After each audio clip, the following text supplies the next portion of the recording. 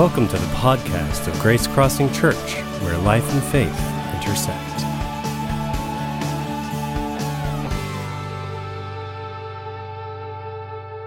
Well, good morning and happy Easter to all of you. Thank you for joining us here at Grace Crossing Church this morning. We are thankful that you've included Grace Crossing in your Easter plans. We know that some of you are just coming back from spring break. Welcome back.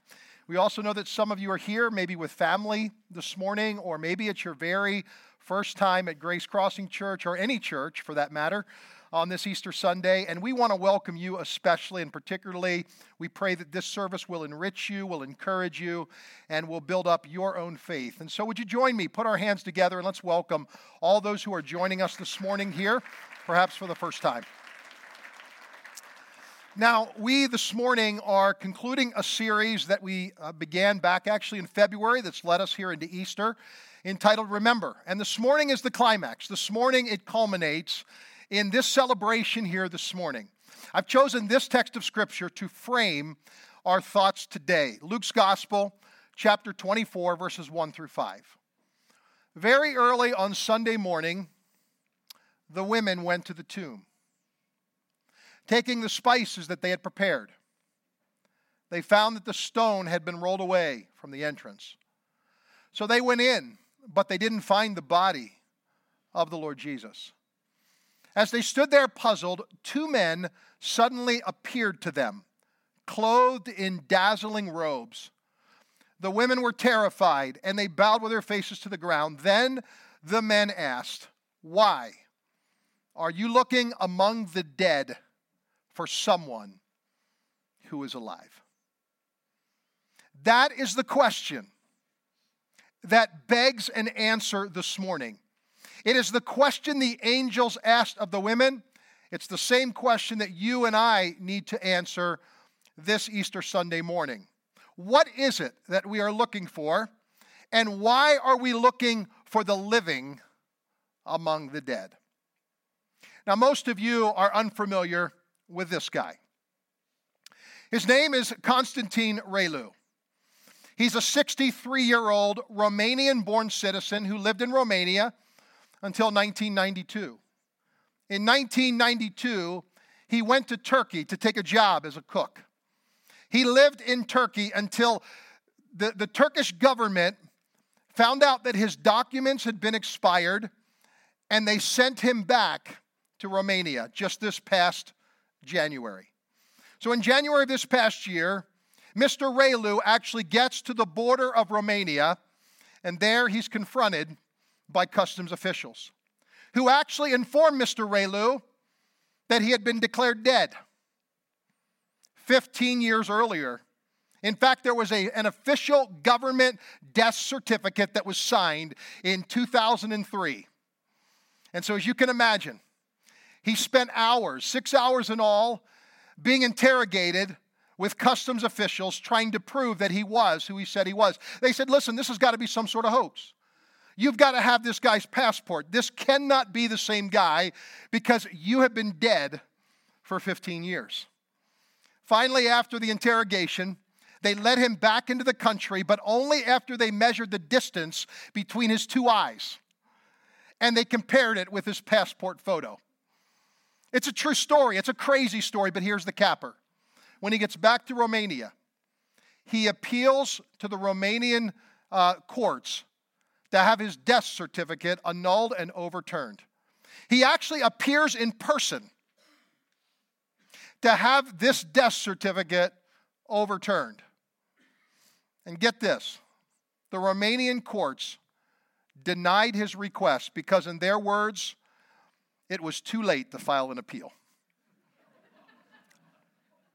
The Associated Press a few weeks ago picked up this story, and they interviewed Mr. Relu, and here's what he said. He said, "I am officially dead, even though I'm very much alive.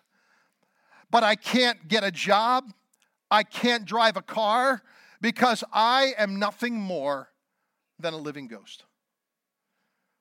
Now, this contemporary story reminds me somewhat of the question that the angels asked the women at the tomb that day.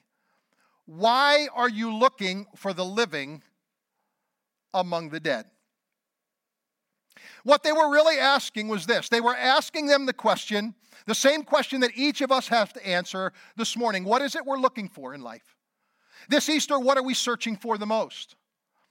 And why do we go to places, and why do we go to things that will leave us spiritually empty? Reality is the question was really more of a rhetorical question. It was designed to make a point. And here was the point the angels were making. You will never find true life in this life until you look at the right place and until you look at the right face. And the right place is the empty tomb, and the right face is the resurrected Christ. The angels reminded them of something that they had forgotten, something that they did not remember. We read about it in the very next verses 6 through 8. He isn't here. The angel said he is risen from the dead. Remember what he told you back in Galilee, that the Son of Man must be betrayed into the hands of sinful men and be crucified, and that he would rise again on the third day. Then they remembered that he had said this. The words of these angels, he is not here, he is risen and he is alive. Those words are the hope of Easter. They are why we gather nearly 2,000 years later and we celebrate that very first Easter. Because on that very first Easter, God takes what is impossible and he makes it possible. God's power silences all evil. Love overcomes hatred. Life vanquishes death. And on the cross, Jesus takes all of hell's fury and all of God's wrath against sin upon his own body. He is inflicted, he is beaten, he is scourged, he is mocked, he is treated with the most incredible abuse, and Jesus absorbs it all for what was about to take place on Resurrection Sunday morning.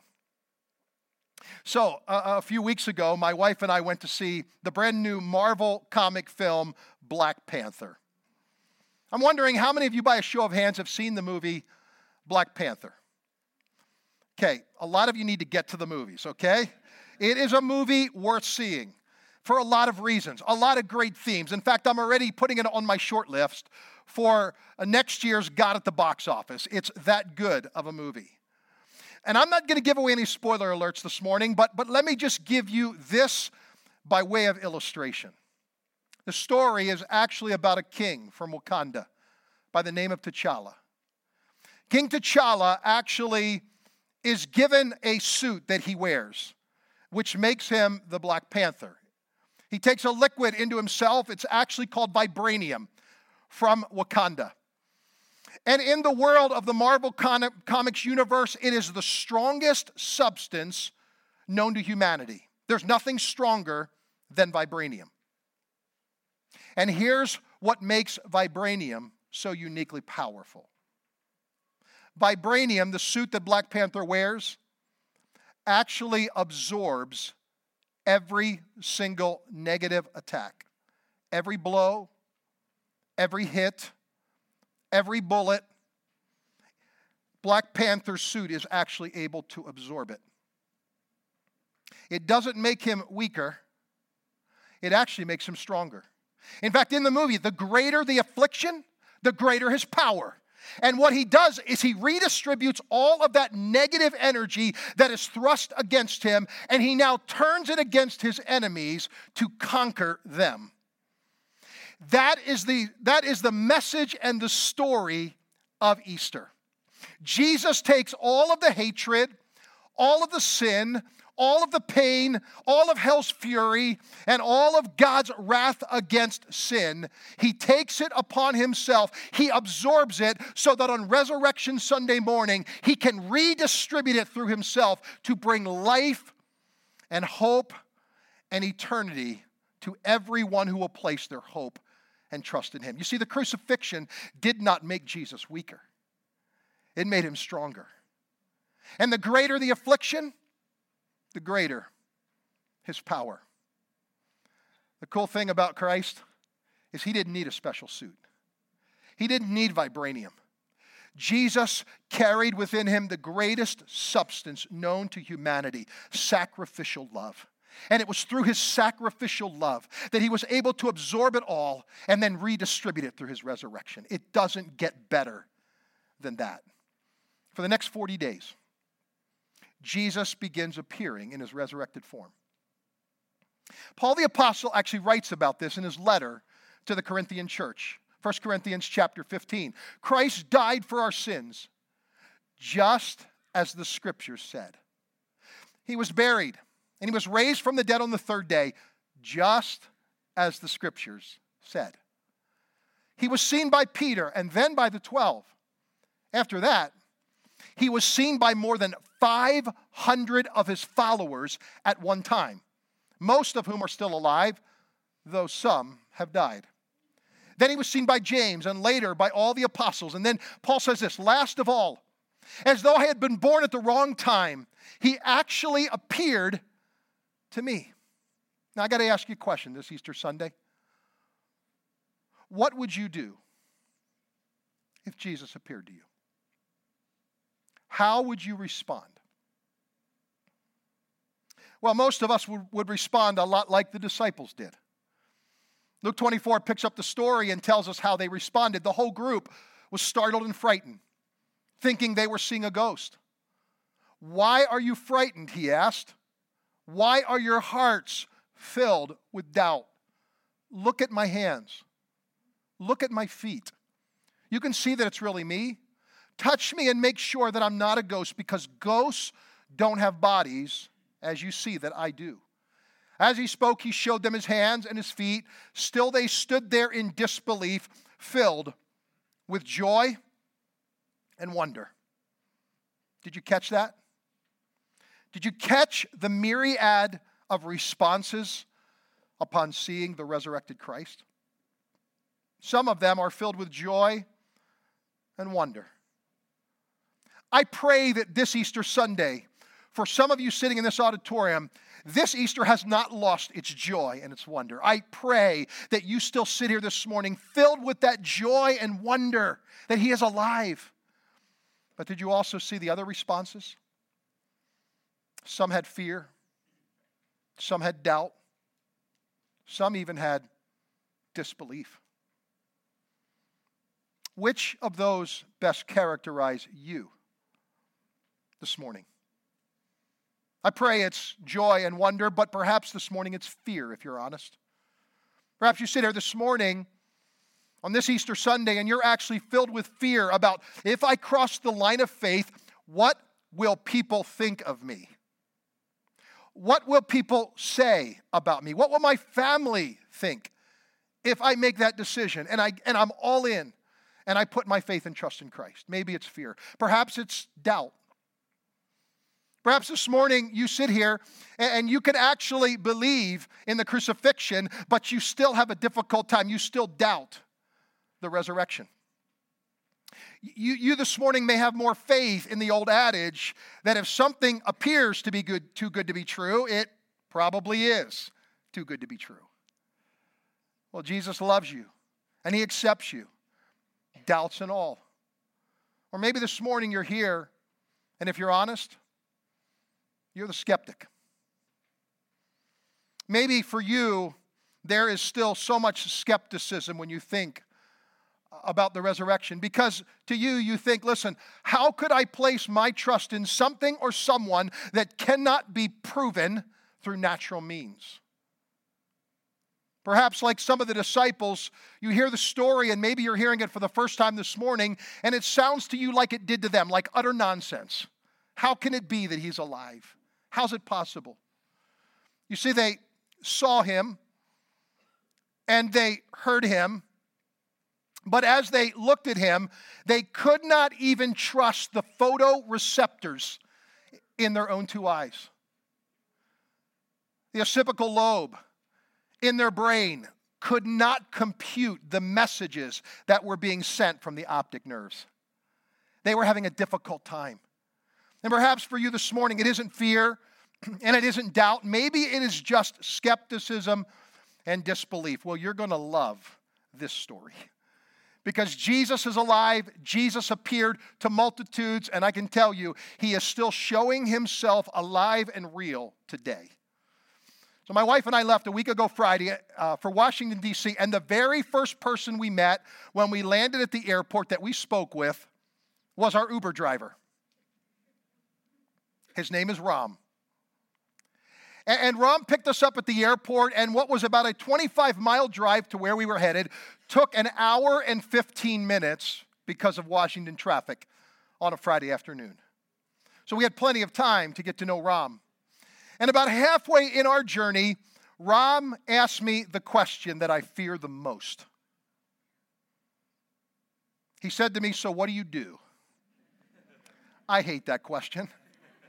I fear it the most. And the reason I fear it the most is I typically get a response of someone looking at me like I have two heads. Not Ram. In fact, when Ram found out that I was a Christian pastor, Ram wanted to share something with me. An experience he had had. Not once, but a few times. He actually said to me, "I want to share this with you, and I want you to help me understand it."